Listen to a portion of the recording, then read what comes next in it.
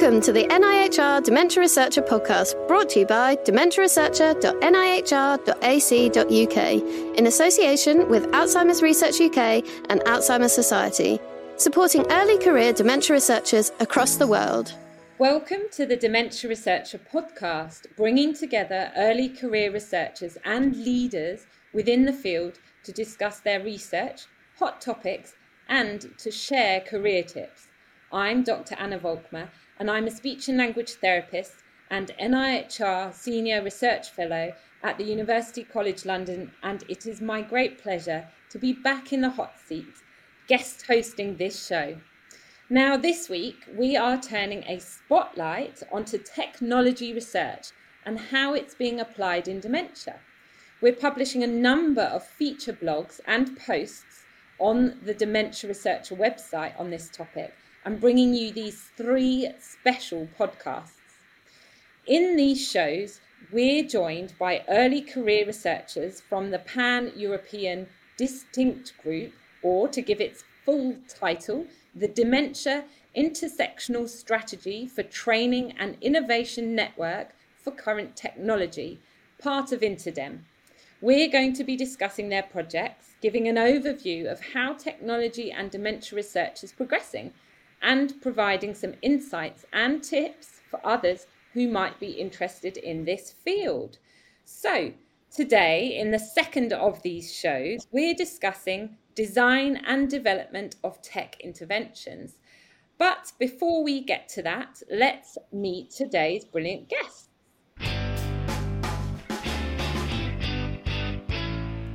So I'm delighted to be joined by Fanny Monette from Wilre. I've said it wrong, Fanny. Can you tell me the university name in Brussels? It's Vrije Universiteit Brussels. Thank you. Valia, I don't think I've got the accent. So I'll move on to Gianna Call, who's from University College London, and Josephine Tan from Amsterdam University Medical Centre. So welcome, everybody. So let's set the scene.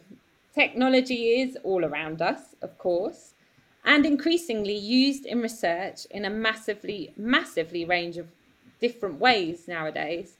So we have telehealth, something I do a lot of, online cognitive tests, we have assistive technologies and wearable devices, and using the data that can be gathered by technology to also help inform diagnosis, prevention, or even through AI, which I find quite exciting, and machine learning to better understand the disease. Well, that list felt long, but it felt like it could have been even longer. Did I miss anything obvious? Well, I think it's also important to note that we can also use everyday life technologies such as apps or websites, and that they can be used in research and also to support people living with dementia. So, for example, in our projects within Distinct, we use everyday life technologies to promote the social health of people living with dementia.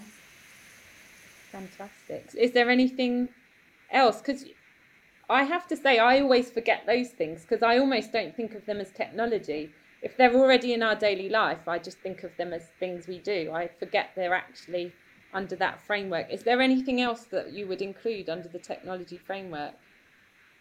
Gianna or Josephine? Yeah, I mean, we were talking about social robots. We have a few colleagues who work with social robots, and there's different kinds. And it's very interesting to see. I think it's mostly in nursing homes or in care homes that they are being used, just to see people interact with these robots. Yeah, I've seen some of even the low-level robots, where you can have a cat that purrs. I've seen some of them. They're fantastic. So Fanny, Gianna and Josephine, you're all PhD students who are actually immersed in this space at the moment, aren't you? And in the first part of this show, we're going to do some proper introductions because I really want to hear more about everyone's research and what you're actually immersed in. So Josephine, actually, can I come to you first? I gather your project is exploring the effectiveness of touch screen based photo activities. That sounds like it might overlap with what I do with my clients. So I'd love to hear more about it. Yeah, sure. So for our project, we wanted to address the lack of psychosocial interventions in the nursing home for residents with dementia and their carers. Often residents with the more severe dementia are left without activities that provide meaningful social interactions because perhaps carers don't know how to interact with them anymore. So for our project, we're exploring the effects of a digital and artistic photo intervention that focuses on the triangle of the resident, the family or the informal carer, and then also the professional carer in the nursing home. We hope that through the intervention, the resident feels more known as a person in the nursing home and not just for the dementia. We hope that the formal carers develop a more empathic attitude towards the residents and that the family carer also feels a greater sense of competence in terms of caring for their loved one and then passing on the knowledge to the nursing home staff. So overall, strengthening the relationships between the resident and the carers. So first, we developed an app that we've called the Photoscope. And it's currently a web-based app at this stage, so it's meant to be used on a tablet by a formal or informal carer, together with the resident with dementia in the nursing home. And our project was based on a pilot study that used artistic, generic, person-centered photos in conversation with the resident. So that study compared using generic photos that were not related to the interest of the resident or not person-centered, and then generic photos that were in line with the residents' interests. Because usually when we think of activities in the nursing home, it's with photos, family photos, so personal photos. So this time, the activity is using generic photos, and the difference is just whether it's something that reflects your interests. So what they found was, with the generic photos, if the photos were in line with your interest, the carers got a more positive reaction and the residents were more lively in the conversation. So it's like if you showed me a photo of a dog versus a photo of a car, I would probably react more positively to the photo of the dog because I like dogs and I'm not that interested in cars. And so it was based on this pilot study because they used printed photos. The team now decided to make a digital version of this photo activity where we're hoping it's easier because it's on the tablet. And then we also created a special profile page where carers can easily talk to the family, figure out the interests, and then use the function on the app where they can easily select the photos and bring it all together to talk to the resident. And how are you measuring the outcomes? Because you described the participants, the patients with dementia, as being observed to be more lively and engaged and having fun. Is that how is that measured in that study? So in the study that we're doing, we have observers and also feedback from the carers themselves. So the nice thing is usually we get the carers saying, "Oh, I don't think this activity is gonna work with so and so because he doesn't really talk." And then during the actual conversation with the photos, they end up saying more, and then the carers are surprised and they're like, "I've never heard these stories before." Yeah. It's really nice. That sounds really interesting. It sounds like it overlaps with the study I'm very familiar with, done by a speech therapist who looked at carers having conversations with their family members with or without photos, and they found with a photo that the amount of content, so the relevant, they call them relevant units, information carrying units, that there were more of them when there was a photo, and that actually that there was more I think proper nouns used as well. So it might be, I wonder if there's another kind of more objective outcome that you could bother or maybe not borrow. I sometimes I advocate objective measures, but actually what you're describing is probably more important, whether people are actually having fun, isn't it? Yeah, no, that's interesting because we do have we compare the group using the Photoscope with a group who's just encouraged to talk. So we just tell the carers to have a cup of tea with the resident. So both the groups have a cup of tea, but the other one has the photoscope, the other one doesn't. And so far, just from our observations, the residents in the group where there's no photoscope, the carers tend to point a lot to objects in the room. So I think having something to talk about really helps enhance the conversation. Their interactions. You need a kind of objective mutual attention, don't you? Yeah, makes exactly. so much sense. Gianna, if I could come to you next. Now, your research sounds like something I'd also benefit from in my role as a clinician. As I gather, you're developing a digital intervention to support people who feel uncomfortable sharing their diagnosis within their social networks. Yes, thanks, Anna. Yes, that's correct. So as you know, as a clinician, receiving a diagnosis of dementia can have an enormous effect on or impact on people who receive the diagnosis and those who support them, for example, family members. And unfortunately, dementia is still heavily stigmatized, and many people might be wary or anxious sharing the diagnosis with family and friends or people they know less well. So that in turn can lead to them socially withdrawing, not taking part in activities, but also less access to post-diagnostic support because you have to reach out to people and resources and share that you have the dementia diagnosis. So that's where our website comes in, or the intervention that we are working on.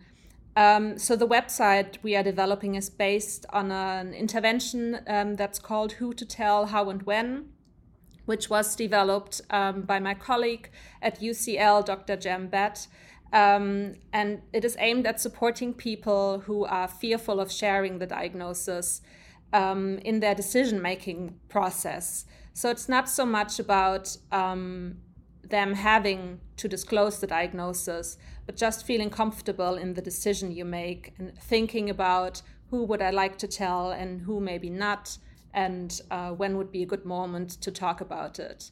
So the reason we are making a website out of this intervention is just to make it more accessible to people, and to make it available to people who cannot or who do not want to attend the face-to-face intervention, especially since, access to good post-diagnostic support seems to be a bit of a postcode lottery, as I've learned in the studies I've done.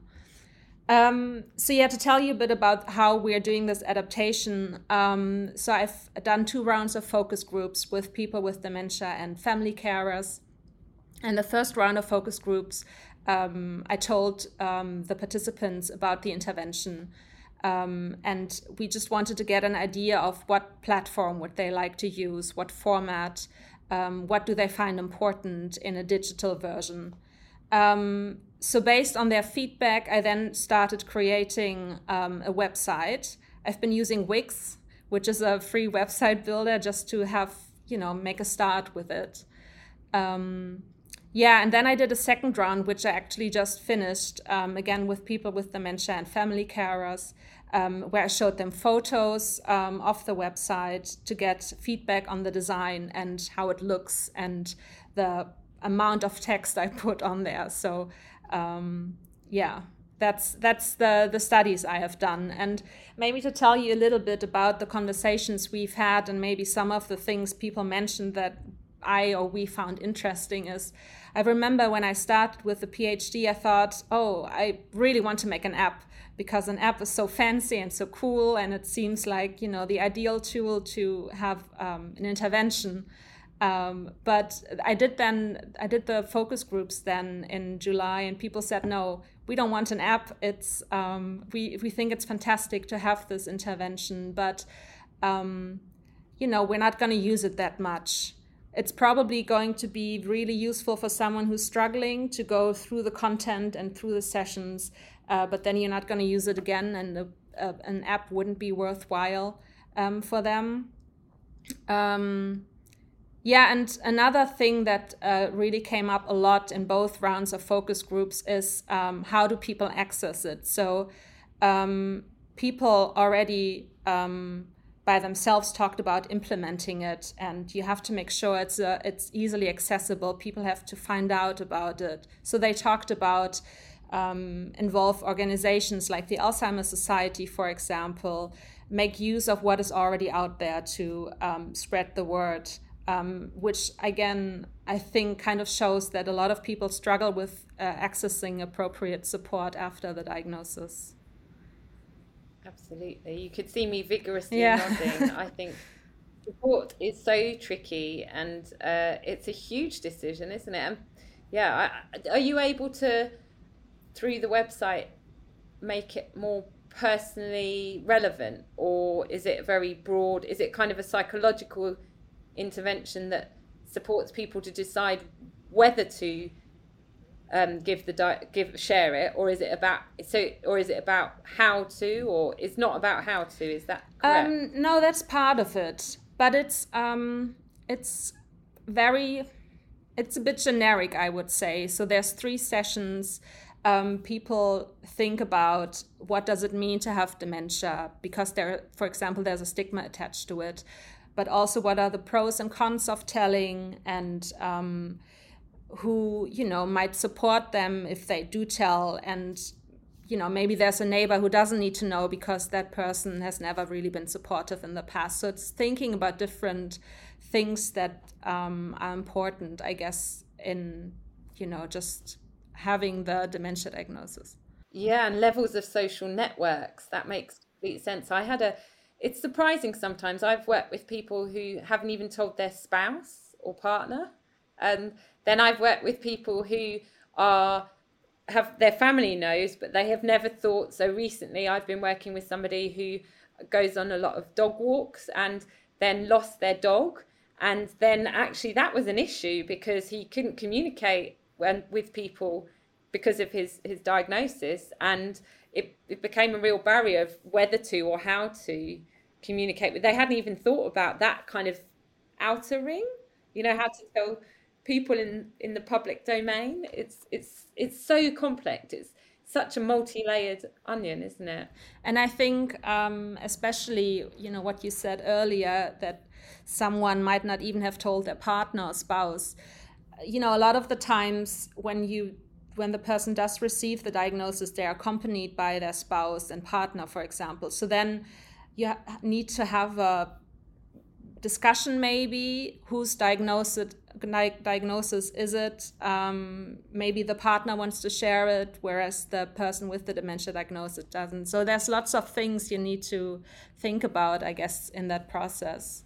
That happens all the time with the clients I work with, where one person thinks it's something that should be shared, and the other person really is petrified of sharing. It's really, really got many layers, and actually clinically we don't always have the capacity to then go through that with them, the full journey. So it's really useful to have these kind of other tools for some people who can then do that in their own time independently.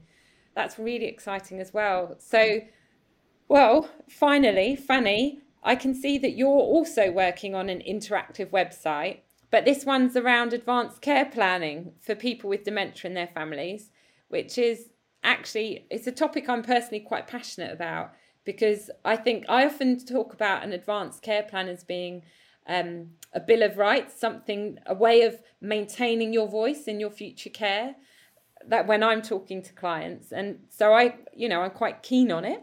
And that's been the focus of some of my, I guess, more my clinical work, but my advocacy and more my research. So tell us about your research on this. Yes, so I think first to go into advanced care planning, indeed, it's actually really an ongoing process that really enables people to identify their values and define goals and preferences for future care, but and also treatments.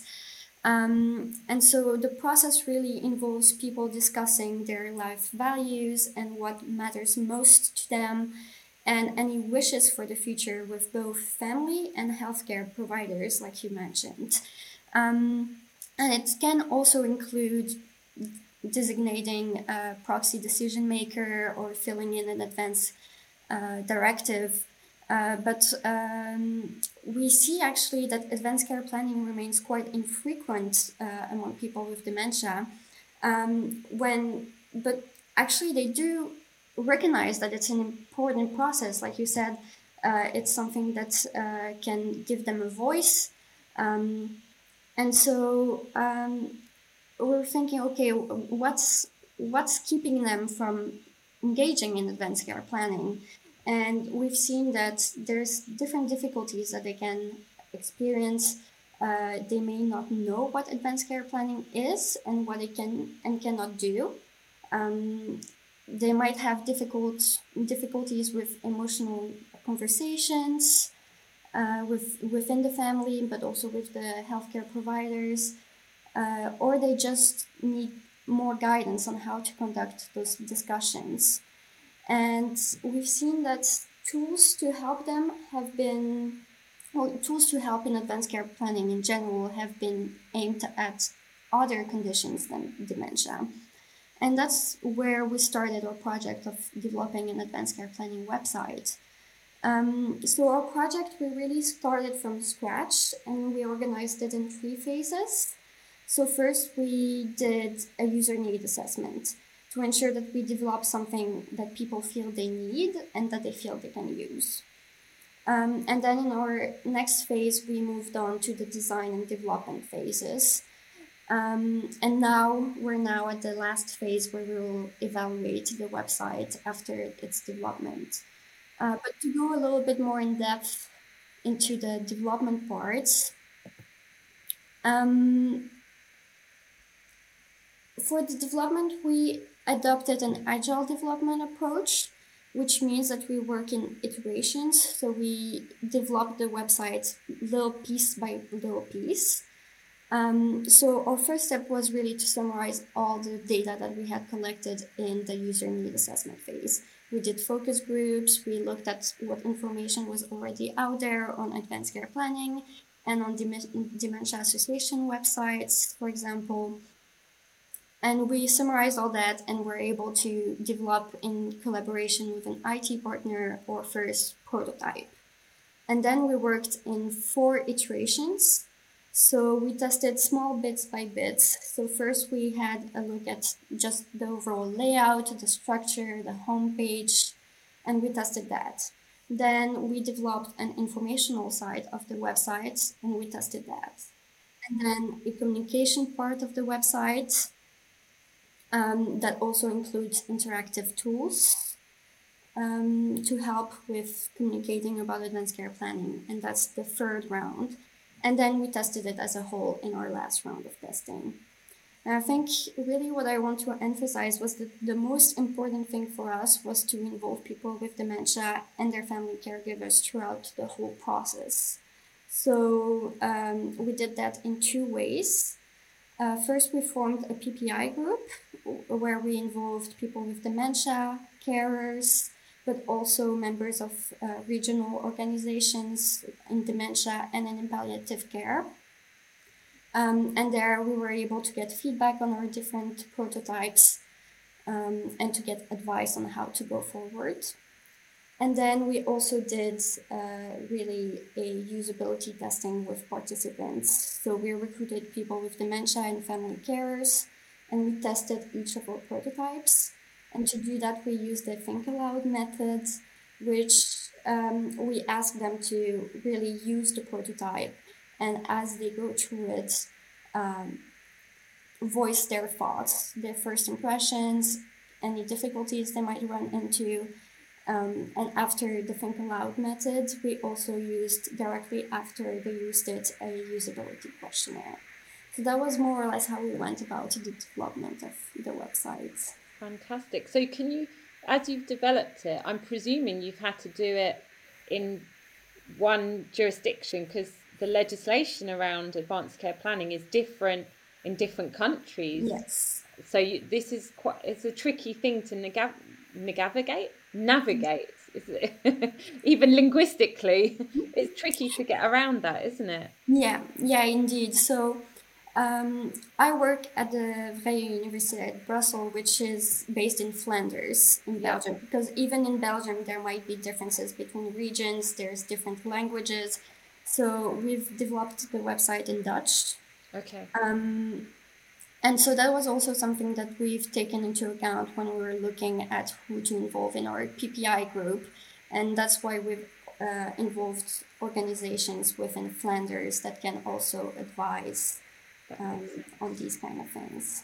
But it's a really useful model that then once it's trialled, the same processes could be used to set up similar systems or similar sites in different legislative regions. That's really interesting. Thank you for sharing these 3 amazing projects that are clearly all going to make a really practical difference in people's lives.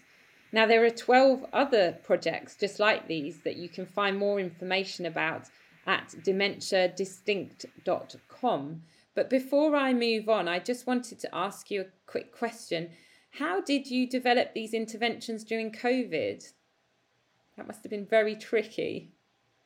Very tricky indeed. For me, I was the last one to enter the Distinct group. I started in February 2020. So 2 weeks into office, we went into lockdown. So we really started the project as an online project. And for my experience, because I wasn't fluent in Dutch yet, and we were working a lot with the nursing homes and, of course, older adults. And so it was more difficult for me to kind of navigate. But I think everyone just really made an effort to connect online. And so I realized I also had to make extra effort. So I used the translation software for all my emails to communicate with the carers and the families. And I made it a point to be, to really be warm and try as much as I can to show my appreciation for what we're doing, because we're not meeting in person, but everyone's like so willing to help out.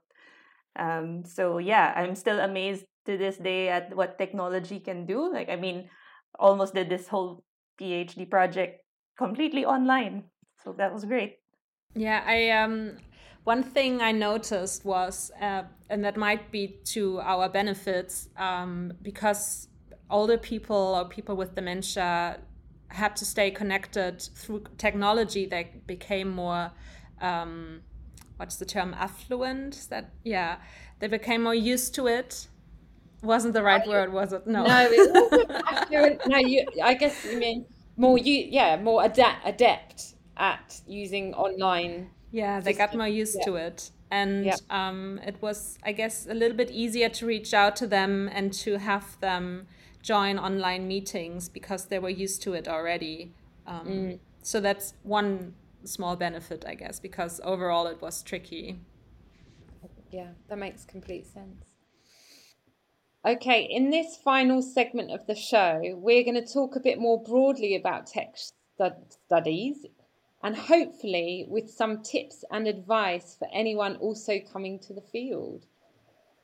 So, what do people need to think about in advance of planning an interventional tech trial?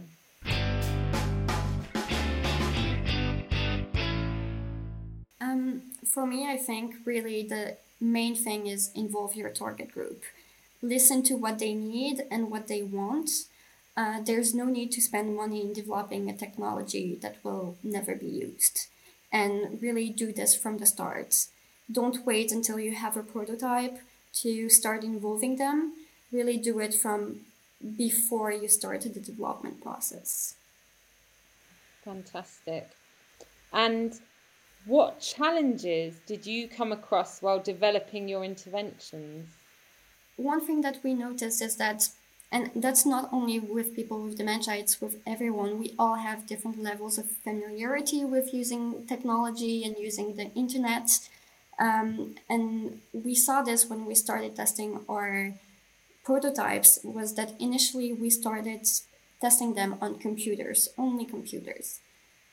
And then we noticed in our first round of testing that people were trying to touch the screen of the computers like a tablet. And so there was things that we weren't expecting that we had to adapt to. So we really made sure after that round that our website was compatible also with tablets, and that people could use whatever device they preferred, be it a tablet or a computer.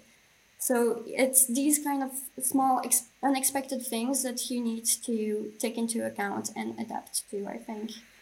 Which really emphasizes the point of not only listening to what they say, but watching what people do right from the beginning, isn't it? So it's about observing and listening and working alongside people with lived experience. That makes complete sense. I'm glad you gave both examples, because that's something I often feel like I'm telling other people to watch and listen to people with dementia, not just write them an email, but actually interact. So how does developing a technological intervention for people with early stage dementia differ to developing a technological intervention for people with more moderate to advanced stage dementia and even older people in general? Josephine, that sounds like a question for you.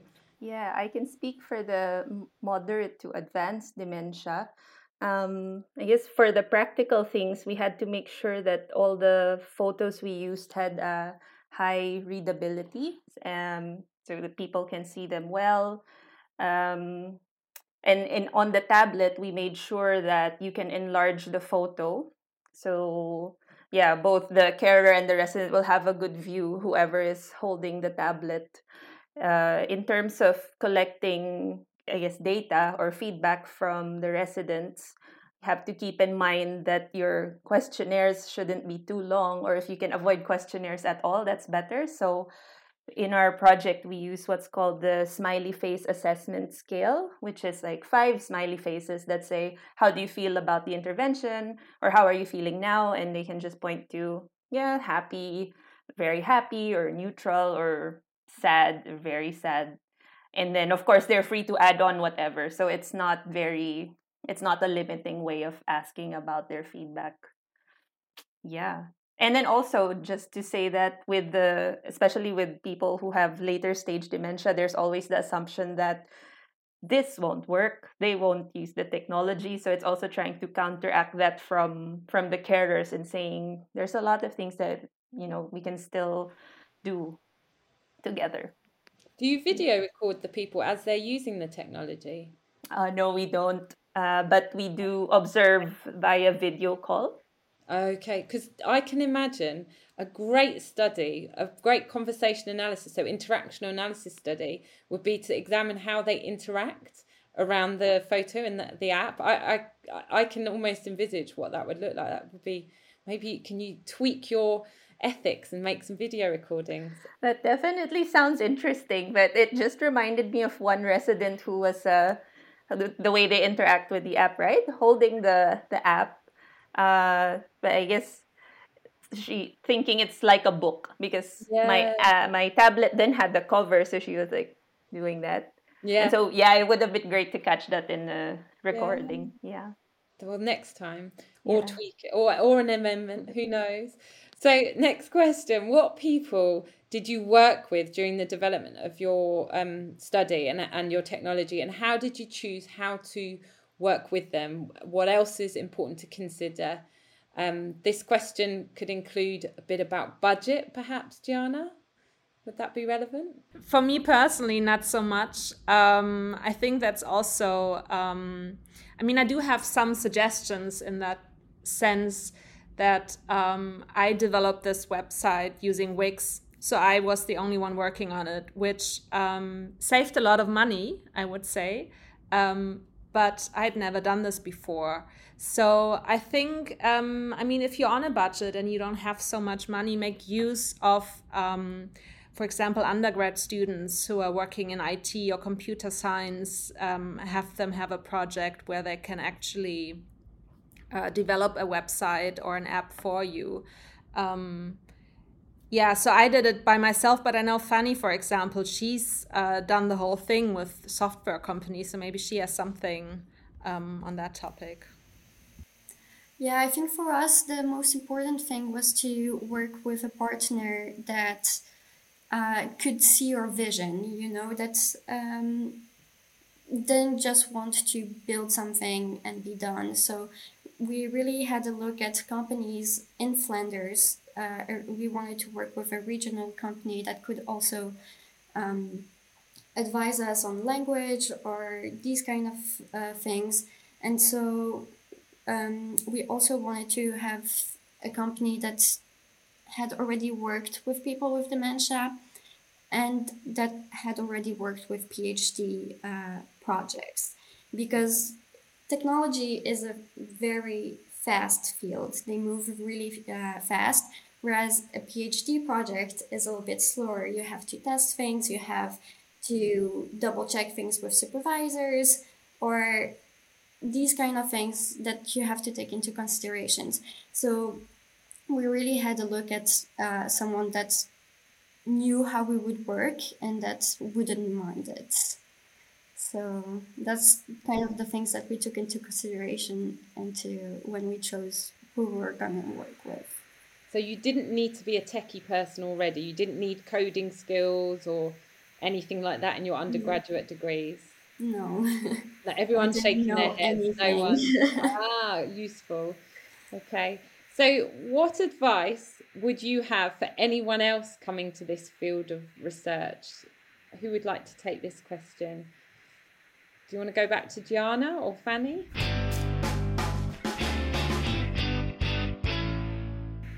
Yeah, I can. I'm happy to go first. So I think you often underestimate people with dementia.